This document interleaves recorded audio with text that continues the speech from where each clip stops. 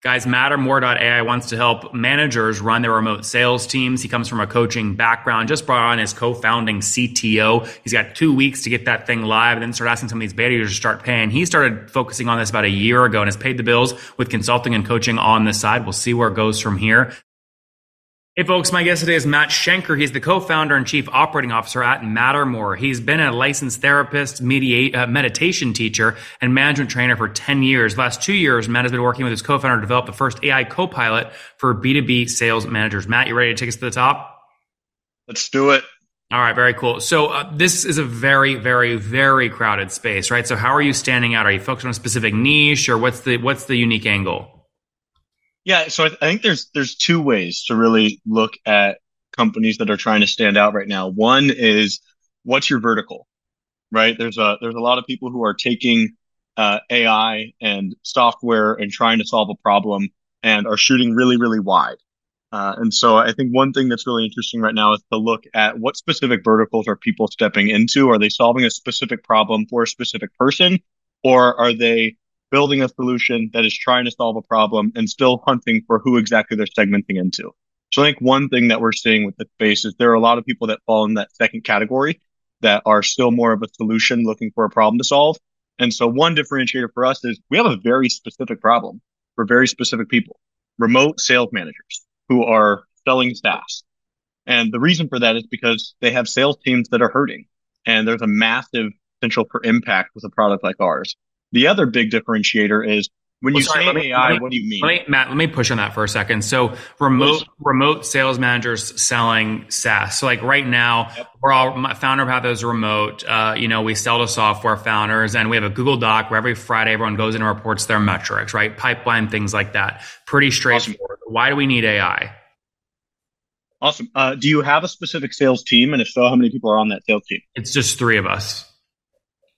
Cool. And so is it specifically people who are like a sales role, or is it basically people who wear multiple hats? Sales role is a part of the funnel, right? Lead to MQL, MQL to demo to close. Awesome. Do they all have the same manager? Yes, me. Awesome. So the key thing that we've found when we talk to sales reps as well as their managers is there's a massive problem within sales. One is it's an inherently stressful job. So other than teachers and nurses, sales consistently report the highest stress levels out of all occupational groups, which makes sense for anybody that's done sales, right? You're making calls all day, you're getting rejected, you're hustling. It's a stressful, high pressure situation. What we find is most managers of salespeople aren't actually trained for getting the most out of their management interactions with their sales reps. However, that's the number one predictor of how stressed out somebody is. Not how responsive their customers are that week, not how many deals they're closing that week. It's the health of their relationship with their manager.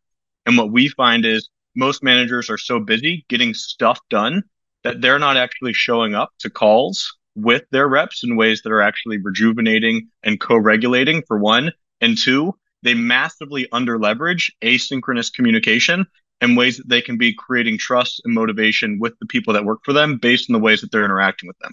For good reason.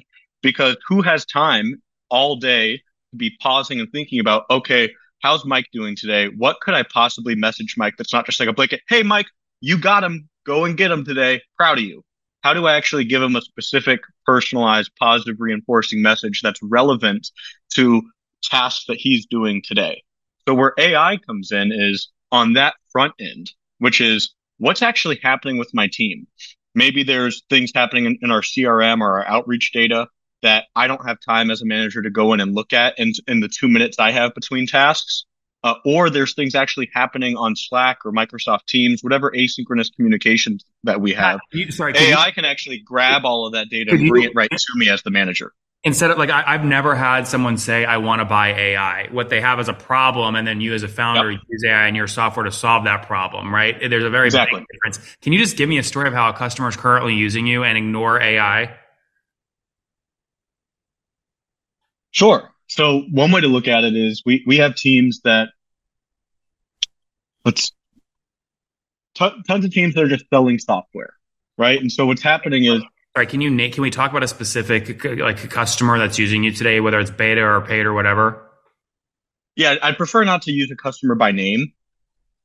Okay. Do you have But customers using the product today? yeah, the product is very much in beta. So we do have customers, but none that I want to, use them by name on a podcast.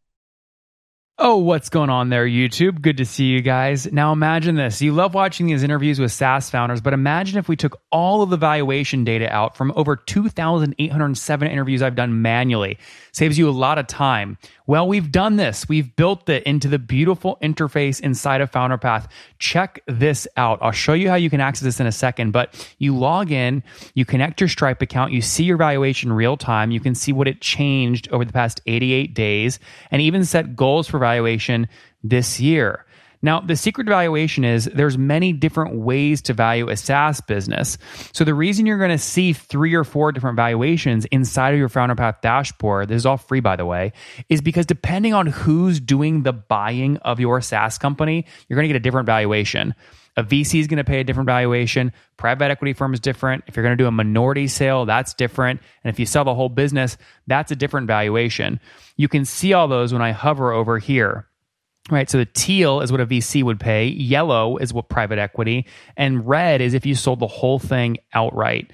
Now, what's cool about this is not built off random data. Again, you guys hear these interviews on YouTube. All these data are built from real-time valuation data points founders share with us on the show.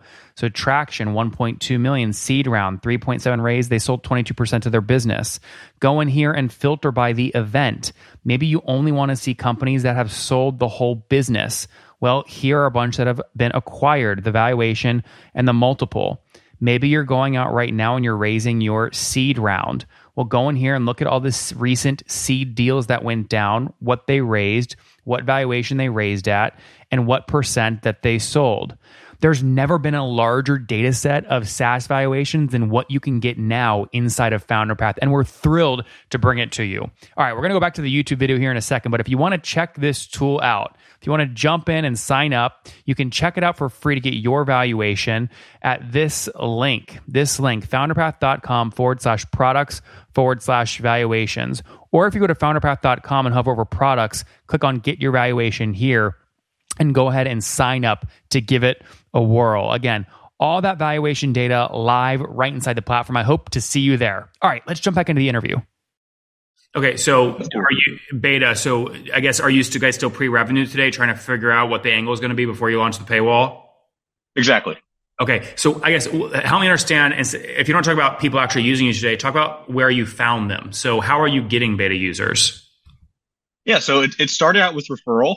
For a long time, I was a trainer of sales teams. As my co-founder was in enterprise sales, he had a mobile app development agency, and then was hardcore in different sales roles throughout his career. So we have a deep network of people who are in sales positions. And so what we did was we did 6-week sprints where we would interview 100 sales teams, one right after another. We did that for 4 consecutive batches, and then we went back to that network and we said, okay, now we want to show you what we found through these conversations, and we have some recommendations for you. And what we did was we just began talking to people and then giving their CROs or their sales managers basically just reports based on our interviews. And then we would offer them different products that we had built, really low code, no code, beta tested proof of concepts. One of those being a post call report. So most managers of every kind of role aren't actually trained on how to be a manager. And so one of the things that we did was if you use Gong or you use Otter, any sort of thing that just automatically creates a transcript, we can extract the transcript with an API, and with automated prompts that we've built along with some of our academic advisors who we've given fractional basis points in the company to, they help us build some rubrics and specific prompts that then we just fed into Claude as an LLM. And so we could narrow in, we could say, this is what a good manager looks like. Here's a transcript from this call. Give this person feedback on what they did that was a driver of effectiveness and adaptability and what was a drainer of effectiveness and adaptability, all of which we informed with the rubric we fed into it. And then within a matter of seconds, we're able to email somebody a post-call report. Like, hey, as a manager, here's the feedback that no director ever gives you and no employee ever gives you. So that's one sort of feature and functionality of what our product offers people. And in the back end, obviously, that the AI there is an LLM. But there's all sorts of data that's out there that's hard to connect and access. In 2014, there were like 400 sales enablement tools. Now we're in the matter of thousands of sales enablement SaaS tools. And so being able to connect all these different data sets for managers and deliver them to them to actually guide them on very specific things, like here's what you need to do to be a better manager for your team. Mhm.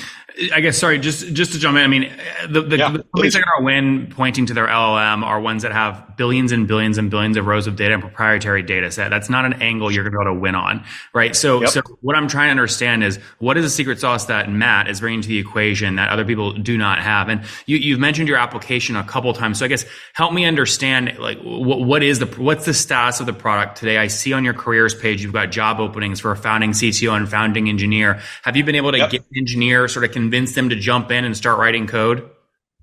Yeah, so our founding CTO comes from a long experience of being a director of AI for other companies. He just came from a company, I won't advertise, but was building AI models for the medical industry to be able to connect all this data of medical research to be able to deliver back to people so that somebody doesn't have to go searching for specific types of medical research. We can do the exact same thing for two different sets. The front end, it's what's actually happening with your sales team, your CRM data, your outreach data, any tools that you're utilizing, asynchronous communication, and what's happening on your calls as a manager, one-on-one and team syncs, to be able to turn all of that into data and connect it all. The back end, it's what is the actual behavior science? We don't have a knowledge gap when it comes to what does it take to manage well. You don't have to go ask the right mentor to be able to be told of what effective management looks like. We have strong data in the behavior science that actually shows us. I mean, what we don't have is implementation like what your machines that bring background. that up. I don't mean to cut you off, but like I think I get what your angle is, and it's a short podcast. Those are the two things that are AI. What I see is behavioral therapist, consultant, like things of that nature. Why isn't this just an? Why does this have to have AI in the title and be software? I mean, why? It sounds like you're passionate about this. Why not just go be a coach and for remote sales managers? Because this isn't a coaching problem. So the problem that we have is that we have access to all of the knowledge that we need, and we don't have the right systems that have harnessed all of those knowledge sets. So one, what's happening with the sales team? And two, what should I do as the manager? You don't need a coach to solve that problem. And in fact, what we found through years coaching sales managers was even when you have a coach, there's a massive visibility problem, which is if I ask, okay, how did you do this week, Nathan, compared to last week? You can look at your output from your sales team, but we can't actually look at the specific concepts that we talked about as a coach. Were you implementing those more often? And if you were, which ones were actually moving the needle? So what we're doing is not just creating a coach that can live with you as a sales manager. We're creating more metrics about what's actually happening with your team. What are the actual outputs of your relational interactions as a manager? So you don't just have to send somebody an engagement survey twice a week or twice a year. What you can actually do is get immediate, continuous, contextualized visibility on how engaged is your team? How effective are you as a manager? What is the exact action you need to do right in this moment to uplift your team more? Not something you want to talk about where I can share Harvard Business Review articles with you 2 weeks from now, or we can unpack whatever happens to be present with you in your mind as a coach. And the time when we're having the conversation. I'm very lost on what the product is trying to do. It sounds like it's like, show us what your sales team should be doing on a daily, and there's like a dash of consulting. So I'm trying to drill and figure it out. I can't, but my hope is obviously that you guys do well, have the product launch. When do you think you'll launch the website right now, I can't get past anything except a career page. When do you guys think you'll have an MVP live? Sure, MVP live, probably 6 to 9 months from now. We're going to start off really small with some of the customers that we already have, running pilots with them, really showing the impact of the product there. Why does that take so 6 to 9 months is a long time to spend on MVP? Yeah, well, because we don't want to start with a publicly facing product. What we want to start with are the customers that we've built relationships with now, and go in and have a deeper impact rather than shooting really broadly right from the hip to begin with. What we want to do is take our product and work really in depth with a small number of customers as we then continue to iterate and improve the product. And once we feel really strong about not just the base of what it can offer, but the full scope of what it can offer, then that's when we'll actually expand out to a more accessible MVP. Well, when do you my whole thing is like, early stage founders eventually got to ask for money. And if people don't pay, then you got to go, I'm doing the wrong thing. Right. So when are you going to ask for money and put the pedal to the metal and see if you're onto something? Yeah, well, that's something we can do right from the beginning. What's nice is that we have a CTO who is confident that 2 weeks from now, our internal MVP that we could actually go. We can go to CRO, we can go to sales teams. We could say, here's what we can offer you specifically. But we're not going to go out and start selling that to thousands of people right from the get go. What we want to do is make it a much more personal experience, running a few pilots where we can use it as an asset and a tool. Of course. I mean, that's how you should launch. But I mean, I guess when did you, so you recruited your engineering co-founder. When you said 2 weeks to get an MVP live, you'll then put that in front of your beta users. How long have you personally been working on this? When did you launch? Yeah, my co-founder and I have been working on this for about a year now, where we've been running interviews, testing different proofs of concept, talking to technical folks, accumulating our advisors, that sort of thing. Okay. And how do you, I mean, a lot of startup founders, they've got to figure out very creative ways to keep their personal living expenses low while they run the test and they get the MVP, et cetera. So like, what have you done to either keep your costs low or do something on the side to get money or go raise capital? How are you paying your personal bills? Ain't that the truth? Well, the nice thing is, I'm a licensed therapist, a coach, and a trainer. And so at random points, basically where we've said, okay, you know what, we actually need money right now. We've been able to turn to clients within the sales space and say, all right, we're taking in coaching clients, we're taking consulting jobs, we're taking training gigs. The problem with that, as you know, is there's always this trade-off of, okay, if we're doing that, then we're taking time and attention away from the business and what we're trying to push forward. But like you said, sometimes, you got to pay the bills so you actually have a place to live. Mm-hmm, mm-hmm. All right. Well, we'll see what happens, man. We're rooting for you. Let's wrap up with the famous five. Number one, your favorite book. Favorite book, The Alchemist, Paulo Coelho. Number two, is there a CEO you're following or studying? A CEO I'm following or studying. Not any one specifically. The one that's lighting me up the most right now is a guy I just talked to this week, Dan Siriker. He's the CEO of Rewind AI. Really love what they're building. Number three, what's your favorite online tool for building Mattermore? Oh, my favorite online tool. It probably depends on the week of whatever we're working with. Honestly, right now it's Slack, just because I'm in there so much talking to my co-founder. And number four, how many hours of sleep do you get every night? 6. All right. And what's your situation? Married, single, kids? Single. All right. And how old are you? 30. Last question. Something you wish you knew when you were 20. Everything is figure-outable. Guys, Mattermore.ai wants to help managers run their remote sales teams. He comes from a coaching background, just brought on his co-founding CTO. He's got 2 weeks to get that thing live and then start asking some of these beta users to start paying. He started focusing on this about a year ago and has paid the bills with consulting and coaching on the side. We'll see where it goes from here. Thanks so much, Matt, for taking us to the top. Thanks, Nathan. Take care. One more thing before you go. We have a brand new show every Thursday at 1 p.m. Central. It's called Shark Tank for SaaS. We call it Deal or Bust. One founder comes on, 3 hungry buyers, they try and do a deal live, and the founder shares back-end dashboards, their expenses, their revenue, ARPU, CAC, LTV, you name it, they share it. And the buyers try and make a deal live. It is fun to watch every Thursday, 1 p.m. Central. Additionally, remember, these recorded founder interviews go live. We release them here on YouTube every day at 2 p.m. Central. To make sure you don't miss any of that, make sure you click the subscribe button below here on YouTube, the big red button, and then click the little bell notification to make sure you get notifications when we do go live. I wouldn't want you to miss breaking news in the SaaS world, whether it's an acquisition, a big fundraise, a big sale, a big profitability statement, or something else. I don't want you to miss it. Additionally, if you want to take this conversation deeper and further, we have by far the largest private Slack community for B2B SaaS founders. You want to get in there. We've probably talked about your tool if you're running a company or your firm if you're investing. You can go in there and quickly search and see what people are saying.